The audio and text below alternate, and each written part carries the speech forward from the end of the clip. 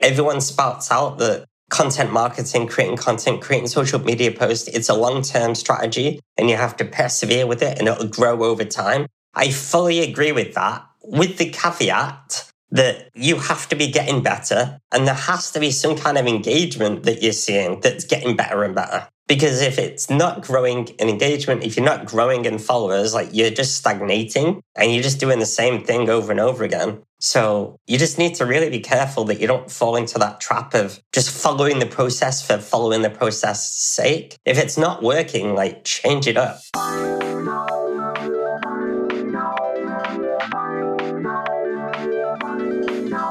Welcome back to the Audience Growth Podcast. My name is Nikki Hutchison and today I am chatting to Andrew and Pete. Now, Andrew and Pete have been on my radar and I've been part of their community for a number of years now.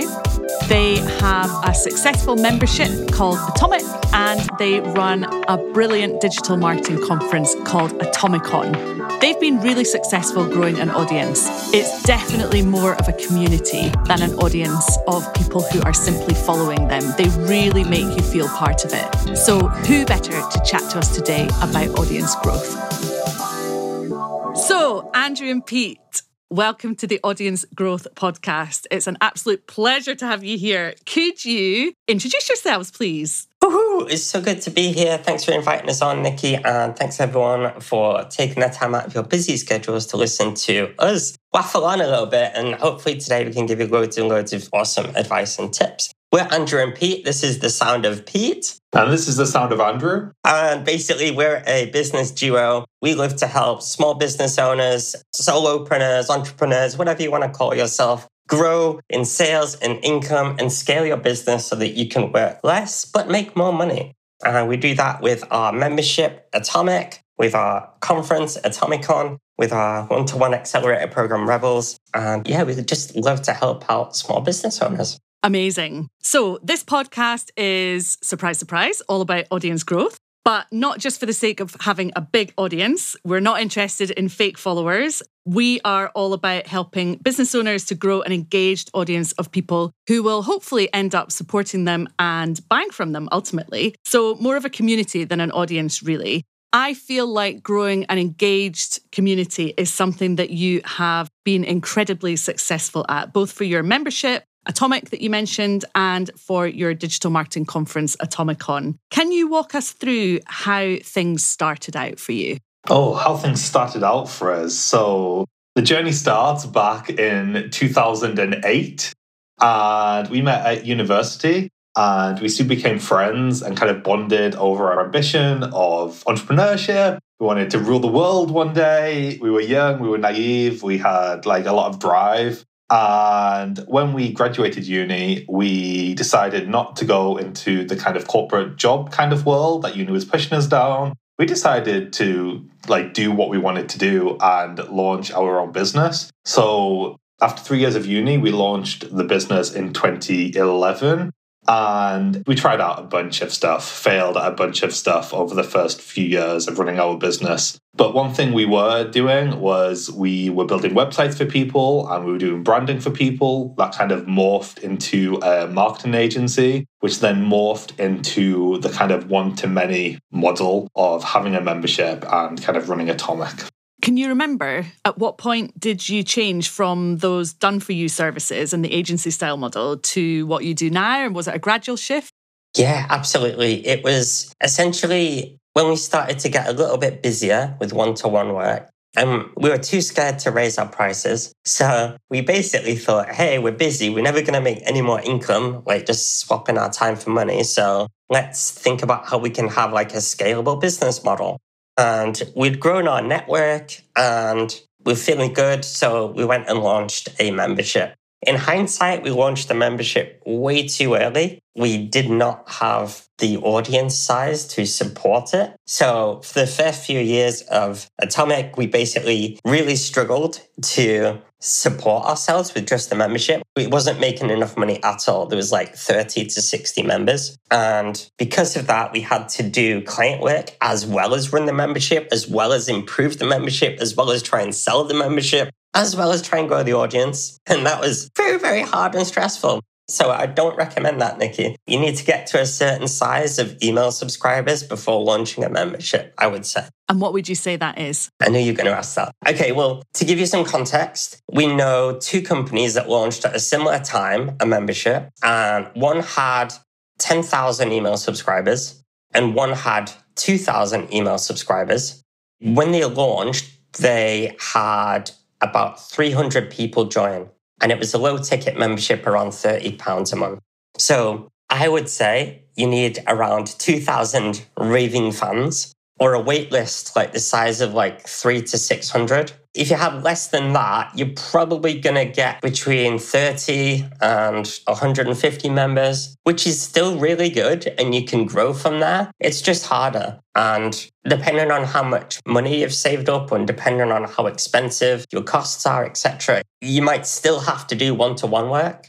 I think these aren't kind of hard and fast rules with numbers, but I do think it matters like how you've grown that list as well. And like if you have 1,000 people on your list, but every single person on that email list is opening every one of your emails and they're eating everything up and they join a wait list and they want the membership, then yeah, you can launch it with less people. But before you do, I would question like, who are these people on your list? Are they that eager to buy? I kind of don't want to say it's a numbers game because I do feel like people do focus on having thousands and thousands of hundreds of thousands even of numbers. And like numbers don't always equate to sales, like you said at the top of this podcast. But the more raving fans you can have when you're trying to do kind of low ticket mass market product, the better.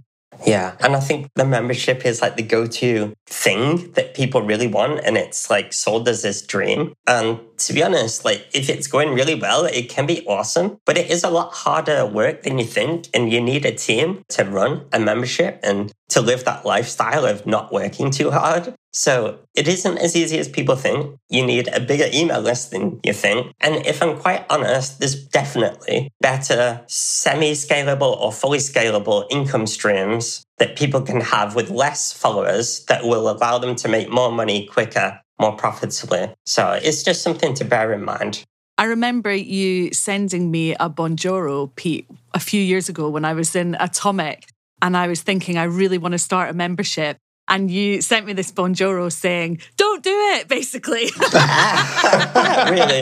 That is funny. Were you having a bad day, Pete, at the time? But it was really valuable advice. And ever since then, I've just thought, right, just hold off. Your time will come for a membership, but it's still not here now. It's funny. I see it happen 1,000 times over. Out of our audience, I would say 90% of them either have 0 email subscribers or 250 email subscribers. Maybe 10% of them will have like 2,000 to 5,000. But those people with less than like 2,000 or less than 1,000 email subscribers, typically speaking, we see them launch memberships or courses and it just kind of flop. And then 6 months later, they have to quit it because it's too much work for too little money, which is unfortunate, but it doesn't mean they can never do it. But like I said, there's other more profitable income streams for those people as well. Absolutely. So the first time that I came to Atomicon was in 2019. Was that the first time that you ran it? That was the first time we did it, yeah. And then John and I joined remotely 2 years ago.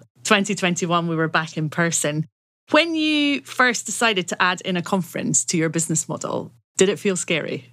It was scary and it wasn't. We were nervous about doing it. And we always said like we would make that call at the right time. But I felt like we were pretty confident it was the right time because we had just done a members survey. And at the end of the members survey, there was a question that asked, what do you want from us that we're not currently doing? And 25% of the people, unprompted, that filled out that survey said, we want a conference. There wasn't even a question about the conference. Like, it was just in that like final kind of catch-all kind of question that you put in surveys. And we thought maybe like now is the right time to do it. But unlike when we launched Atomic, with Atomicon, we followed the data a lot more. There was even a point, Pete, I don't know if you remember this, before we decided to launch Atomicon, where we like worked out all the costs. And I think we needed like 80 people for it to break even or not be a ridiculous loss or something like that. And I even remember like going through the membership, like thinking, that person would come. Like we made this list of like 80, like pretty sure they're going to come to Atomicon. And that kind of gave us the confidence to launch. And when we launched that first Atomicon in 2019, so we were confident we were going to get the 80 people. We actually sold over 300 tickets in 5 days for that first Atomicon. And yeah, we knew that the need was there. Again, the key was, the audience. And that's the reason people are listening to this podcast, right? They want more advice on growing their audience because it is so freaking important. We were able to survey the members to see what the demand was like. And then we were able to launch it and sell 300 tickets rather than 80 tickets. And it's the same with the membership. The bigger our audience got, the more members we got. So it's just like this constant thing that you need to be doing. Just like keep growing your audience, people. Yes. And in terms of engaging your members, because I do feel like you have a very, very engaged audience and membership, what special things do you do to keep people engaged and happy? So I would say that it's a series of constant improvement, constant surprises, and also like giving a damn, like caring about them. So for example, today I had a little bit of extra time and I spent way longer than I should have replying to someone. In fact, I actually did a 10-minute video for them and I sent it to them. Now, you don't expect that. If you were to reach out to most kind of like gurus out there, like you might get a short response back if you're lucky, or an assistant replies or something. You know what? I can't do that for everyone. But if I can surprise someone occasionally by doing that, then great. When it comes to our membership, like we're constantly refreshing things as well and trying to surprise them and trying to improve things because we care, because we listen, we take the time to listen to them. For example, one of the things we started doing randomly was win of the week. So how this works is the post goes something like this. Share what's your biggest win this week. Post it in the comments. And we're going to pick someone at random. And tonight, one person is going to win a pizza. We're going to deliver it to your door. And tonight you can have a pizza for the whole family. Nobody expects that, but it's fun. It's cool. It's not even about business, but it fosters loyalty and surprise. If you can keep doing things like that, then great. We once did with our email list, the 12th person to reply gets a free ticket to Atomicon, which was great in 2 ways. Like it's surprise. It also told us who's interested in coming to Atomicon. So we could follow up with those people. Like, hey, do you want a ticket anyway? Like, here's the sales page. It was a nice thing to do. It was a surprise. And if you can keep doing things like that, then you're going to keep people on their toes. And I talk a lot with my clients about not spreading themselves too thin and trying to be on every single platform every single day when they are just really starting to focus on audience growth. Where did you start on your audience growth journey and has that changed compared to today? We started blogging and on Twitter. I think Twitter was actually first, Pete, wasn't it? I remember getting super excited when we got 100 followers on Twitter. So Twitter was our thing. Blogging then was our thing for a good few years and we were growing our email list. Then it was a big switch to video and a big switch to YouTube. I feel like we had a realization at one point that our blogs were pretty dry in comparison to how we were presenting ourselves. We were doing a lot of networking at the time, and networking, we would go to local networking events and throw chocolates across the room or take indoor fireworks or those confetti cannons. And we were doing a lot of that stuff offline, and online, the regular content, I wouldn't say showed our personality all that much. So we switched to video and we saw just an immediate uptake in engagement, in leads coming through that content, in getting other opportunities like podcasting and speaking gigs. So we just did more and more and more and more videos. And video content is kind of what we've been doing for the past 5-6 years, I would say. So did you remove blogging from the mix altogether? We were repurposing. So YouTube and video became our thing. And we were embedding the videos on the blog. And we were getting the videos transcribed into blogs. But we weren't trying to get backlinks or link to a ton of other content on our site, that kind of thing. One thing to note on that is that we're constantly evolving our strategy and trying to improve it. And I think what a lot of people do is They give themselves like a plan and a strategy and a process, and they'll just follow it relentlessly, believing that if I just stick to the plan and be consistent, like one day it'll all take off. Whereas it's really not true. If you're not getting comments and reactions now, like you're not going to be getting comments and reactions in a year's time magically.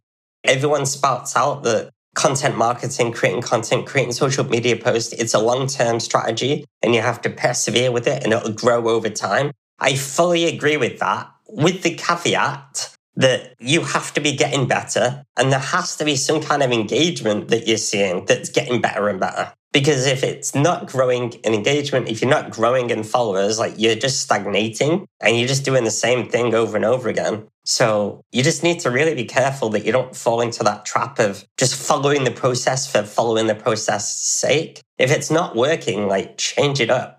If you've been doing the same 250-word blogs for 3 years, religiously every month with a monthly newsletter and some tweets here and there, repurposing about your blogs, and guess what? It's not working. Like, don't keep doing that. It's not going to work. It's not going to suddenly magically take off. We honestly believe you'd be better cold calling people than like writing blogs every single month for like 3 months that no one's reading or commenting on. It's just a waste of time. So how long do you give your strategy to work before moving on to something else? What do you pay attention to? If it doesn't get a reaction, don't do it again. It's as simple as that. If you do a 250-word blog, it gets 0 interaction. Nobody says that's good. You email it to everyone you know and no one replies to you. Don't do it again. Improve it. Or add in a free pizza next time. Yeah, it's like something needs to change. So it's not like we have like, right, let's do this for a month or two. It's a constant thing that we're doing on like an almost weekly basis. So like every week we come to write like our content, and like in that time we'll spend a little bit of time just like brainstorming and just like chatting about what's worked, why it's worked, what hasn't worked, why it hasn't worked, how we're going to tweak that going forward.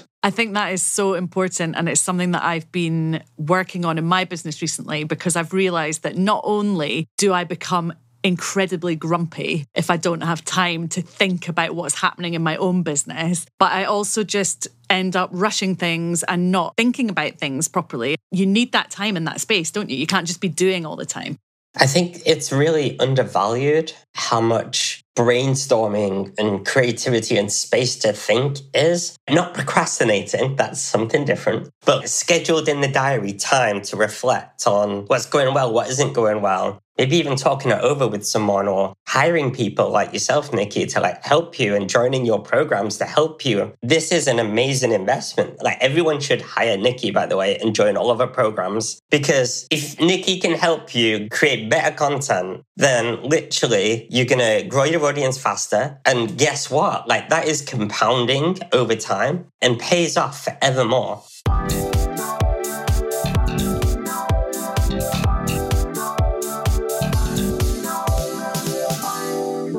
I just wanted to interrupt the podcast at this point, as Pete has so kindly teed this up for me. I run group programs for entrepreneurial women who want to grow engaged audiences so that they can make more sales. I offer 2 programs, a business accelerator called The Charge and a group program called Audience Growth Club. There are tons of testimonials along with all of the information about these programs on my website, nikkihutchison.com. And we'll link to the waiting lists for each of these programs in today's show notes.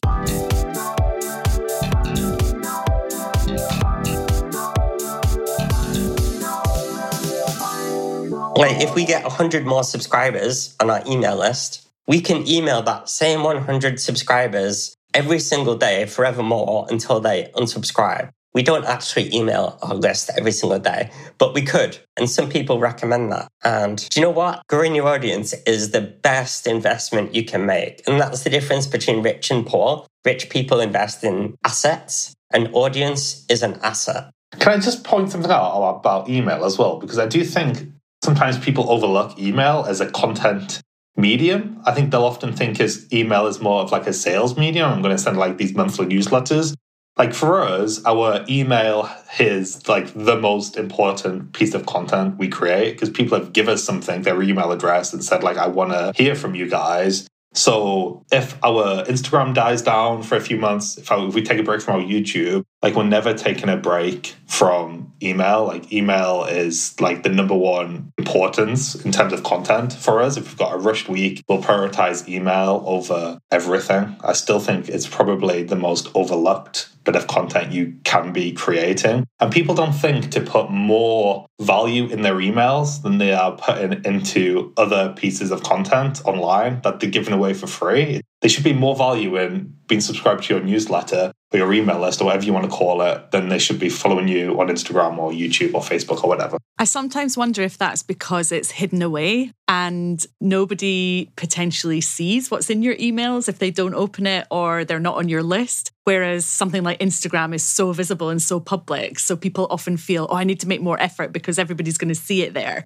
But actually, the content in your emails is the stuff that's probably going to drive more sales. It is. And it's the number one driver of sales. But it's also where your most loyal fans are. So you should really be nurturing those. It's not like a place where you can just repurpose your social posts or send people to like your podcast and that's all you do. Give them more value and they'll be forever loyal to you. And the fact that you're not giving that value anywhere else means that they feel like they're part of something and they want to open your emails more rather than just thinking, oh, well, I saw this like same thing wrote on our Instagram the other day. Or, oh, it's just a link to a podcast again. But guess what? I'm subscribed to a podcast, so I never actually need to open our emails. What's the point? Unsubscribe.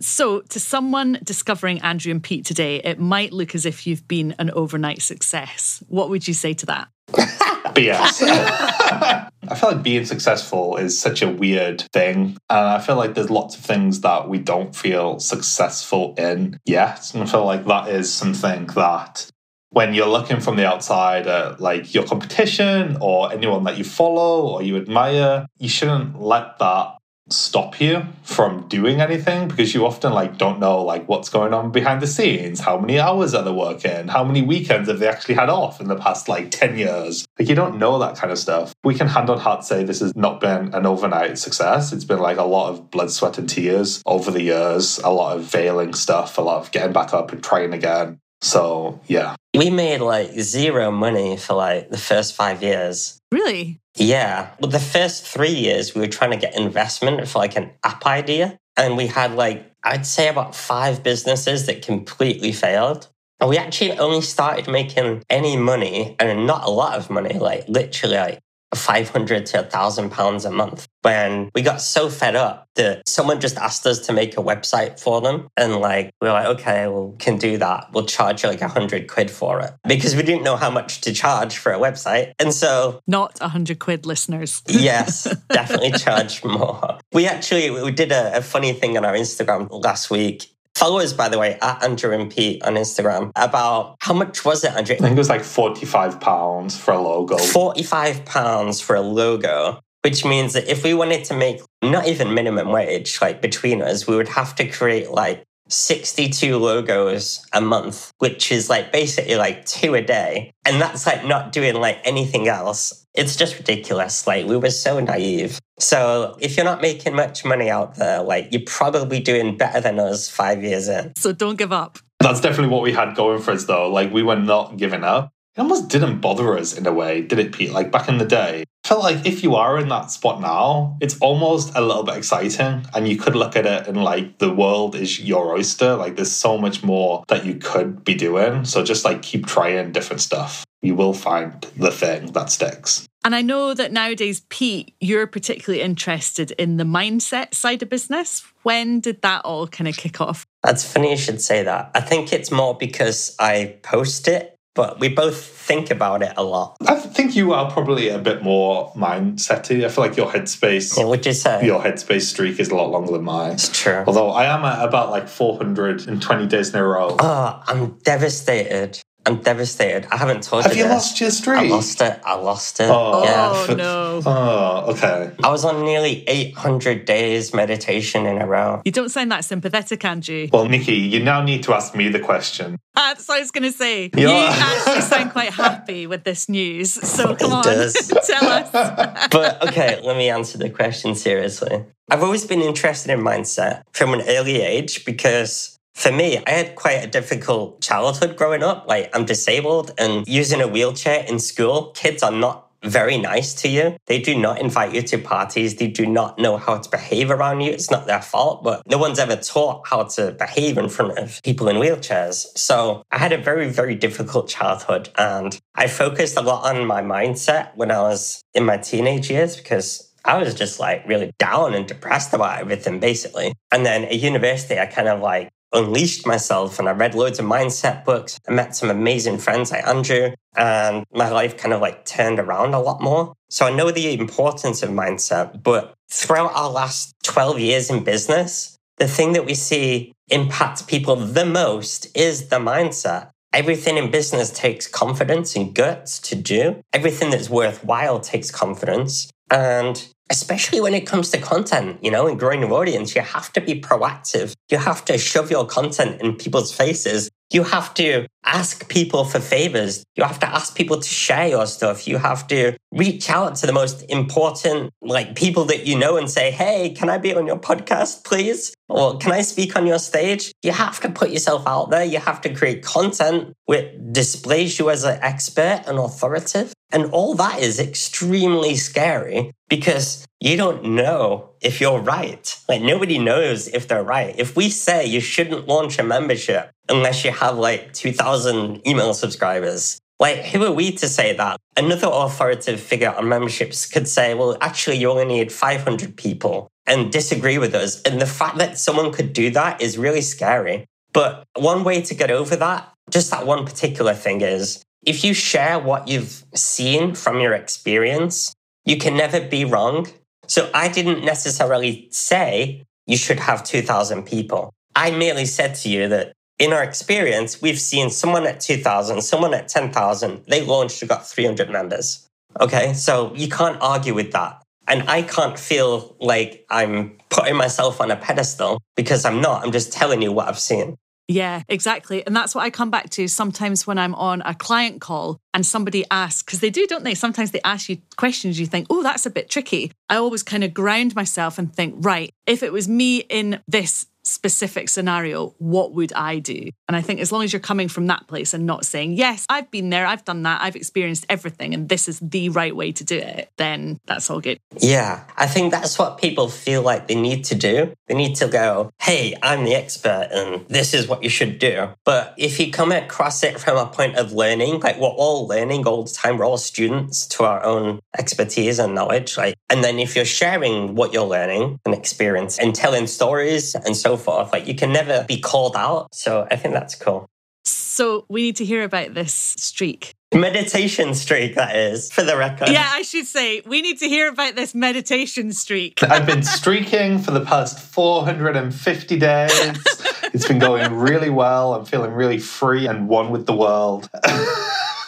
Haven't been arrested yet. No. You know what? I feel like when lockdown hit, it was probably the most stressful time for us with a big conference around the corner and a lot of unhappy customers. And some people accused us of all sorts of things when we wanted to do the conference at one point when it looked like we could do it. People were basically telling us we were killing people at one point. And it was tough. And it's stuff that we had never dealt with before. We had never really had anything like that happen to us on scale. And I feel like that's probably true of a lot of people. None of us have experienced anything like the pandemic. But having that conference, it was very, very kind of stressful, and mental health was not great around the time. So finding more mindfulness practices and learning more about that and how we can apply that in business, I think has been very important for getting through the past couple of years. And my brain goes at 100 miles an hour, and I never thought I would be able to do meditation. I've tried it multiple times over our 10 years in business, and I've never been able to crack it. And I think, Pete, you actually gifted me the Headspace app for Christmas. Did you? I think you did. Yeah, I bought an annual pass for you. I think that was the Christmas before the pandemic hit. So you must have had some kind of crystal ball actually where you knew it was coming or something. But when all that happened, I was you know what? I'm going to crack this. Yeah, I need to get my thoughts in check here. And I persevered with it. And now I do it every day. day. And it's just really interesting, like how your brain can play tricks on you and like tell you different stories, just like throughout the day, whether you see like a comment on social media or like an email comes in. So just being able to like catch those things before you like feel it,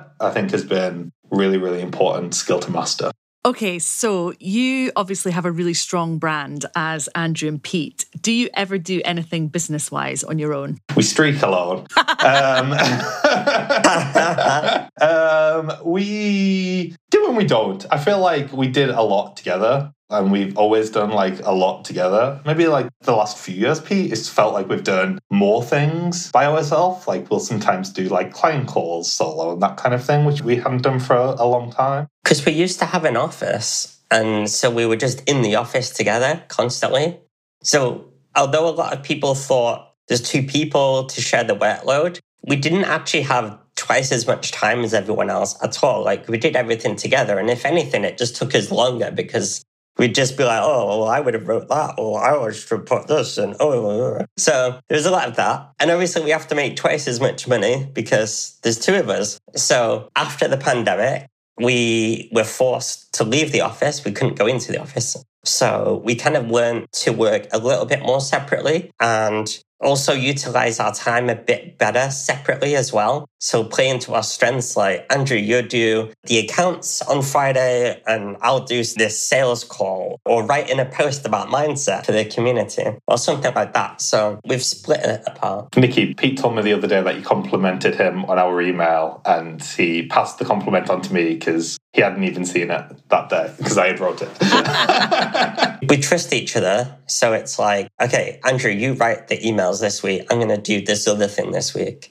And in terms of getting invited to speak at events or interviewed on podcasts like this one, do you ever say no, or do you feel like all publicity is good publicity? Oh, no. You have to say no. Yeah, you have to say no to some. There's some that we feel really bad about saying no to, so we'll ask them to swing back to us, like in a few months' time. And like, it's crazy, like 9 times out of 10, like they just don't swing back. But I feel like you do have to say no. I think with podcasts specifically, and we're not saying that we will only do like big podcasts. I think what we look for when we get invited onto podcasts is how much is the podcast host actually doing to promote it? Because it's crazy. Like you'll get invited onto podcasts, you'll check them out, and they've not promoted like the last like 3 episodes. It's like, if they're not going to be bothered to promote it, why are we spending our time to like go on their show and then they're going to ask us to promote it? Like, no doubt. Coming right up. Like, and what about your weekly content schedule these days? How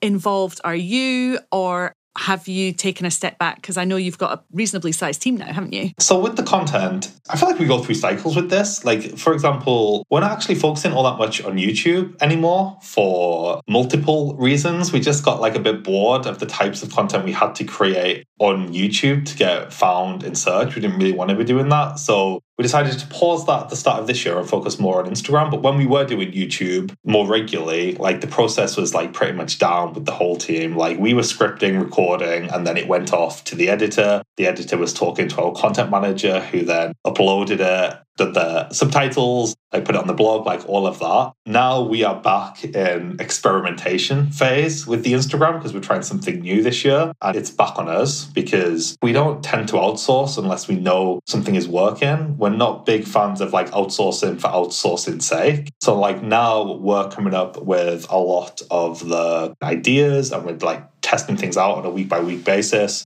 But like once we find something that works, we'll be going back to the team. We'll be looking like, right, what are all the tasks that we need to do to get this content out consistently? Which ones do we actually need to do at this point so it feels on brand, so it's still like us? And which ones can we outsource? And it's more like the process tasks that we outsource. And what about when you need advice? Is there anybody that you turn to for that these days? Yes. Nikki.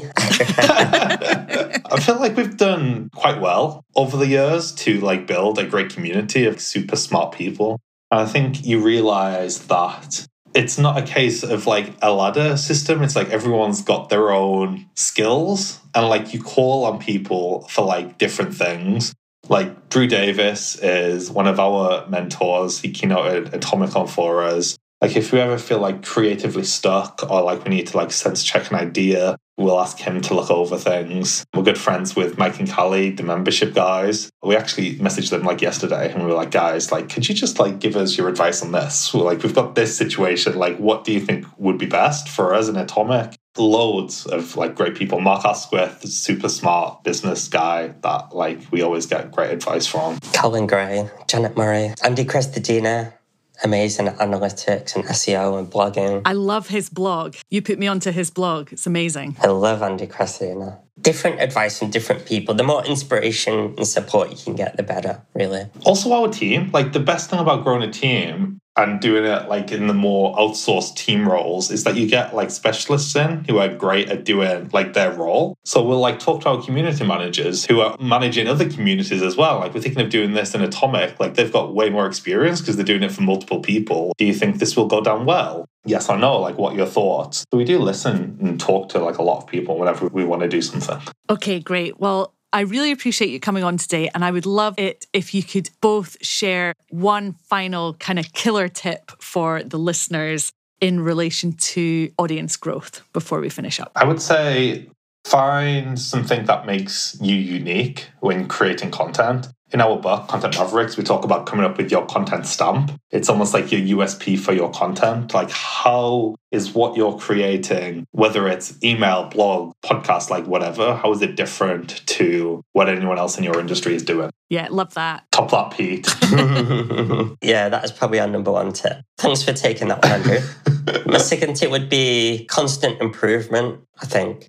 Just having that time in your diary. And when I say constant improvement as well, I would say constantly improve the amount of time you spend on content as well. So we started off in our monthly email newsletter and our 200-word blogs. We used to spend a couple of hours a week. But then the more time we spent on it, the quicker our audience grew. Wow, who knew? And the quicker our audience grew, the more money we made. So for context, we're talking about 1 or 2 full whole days every single week devoted purely to content marketing and growing the audience. And I think that will come as quite a shock to quite a lot of the people listening. Is that what you find with your clients as well? Yeah. Yeah. If you think like, how the hell can I spend 2 days a week creating content, then you need to charge more incrementally so you can work less. It's all an incremental thing. We didn't suddenly go from 2 hours to 2 days. So, for example, if you charge a little bit more, it'll give you a little bit more time back. You can spend that more time creating more content, which will give you more demand. The more demand you get, the more confidence you get to raise your prices even more. The more you raise your prices, the more you can outsource or work less. And the more you can do that, the more you can spend even more time creating content. And so it keeps on growing. So prioritize your content, essentially. Yeah, you need to prioritize your content and make more and more and more and more and more time for it and invest in your content. I couldn't have said it better myself. Good. Thank you so much for joining me, guys. It's been an absolute pleasure chatting with you as always. And I'll catch up with you again soon. Oh, thanks for having us. Thank you so much for having us, Nikki. And thank you to everyone that's listening as well. If you've got any questions, then just like hit us up on social. Happy to chat. Thanks for listening, everybody. Woohoo! I hope you enjoyed today's episode. And if you'd like to go a little deeper into some marketing topics with me, then make sure you sign up to join some of my free marketing clinics that I'm running during April. I'm calling them marketing clinics because they're not simply webinars where you turn up and I teach you for an hour. They are a mixture of me teaching you and you getting your questions answered. So I want them to be really interactive. One of the things that I'm best at is coming up with ideas for other people's businesses. So make sure you come along and join these sessions and make use of me during this time. Make sure you sign up for all of the remaining sessions in April. They're running every Thursday at 12:30 p.m. And because they're free, they're live sessions only, no replays. So I hope to see you there. The link is in the show notes.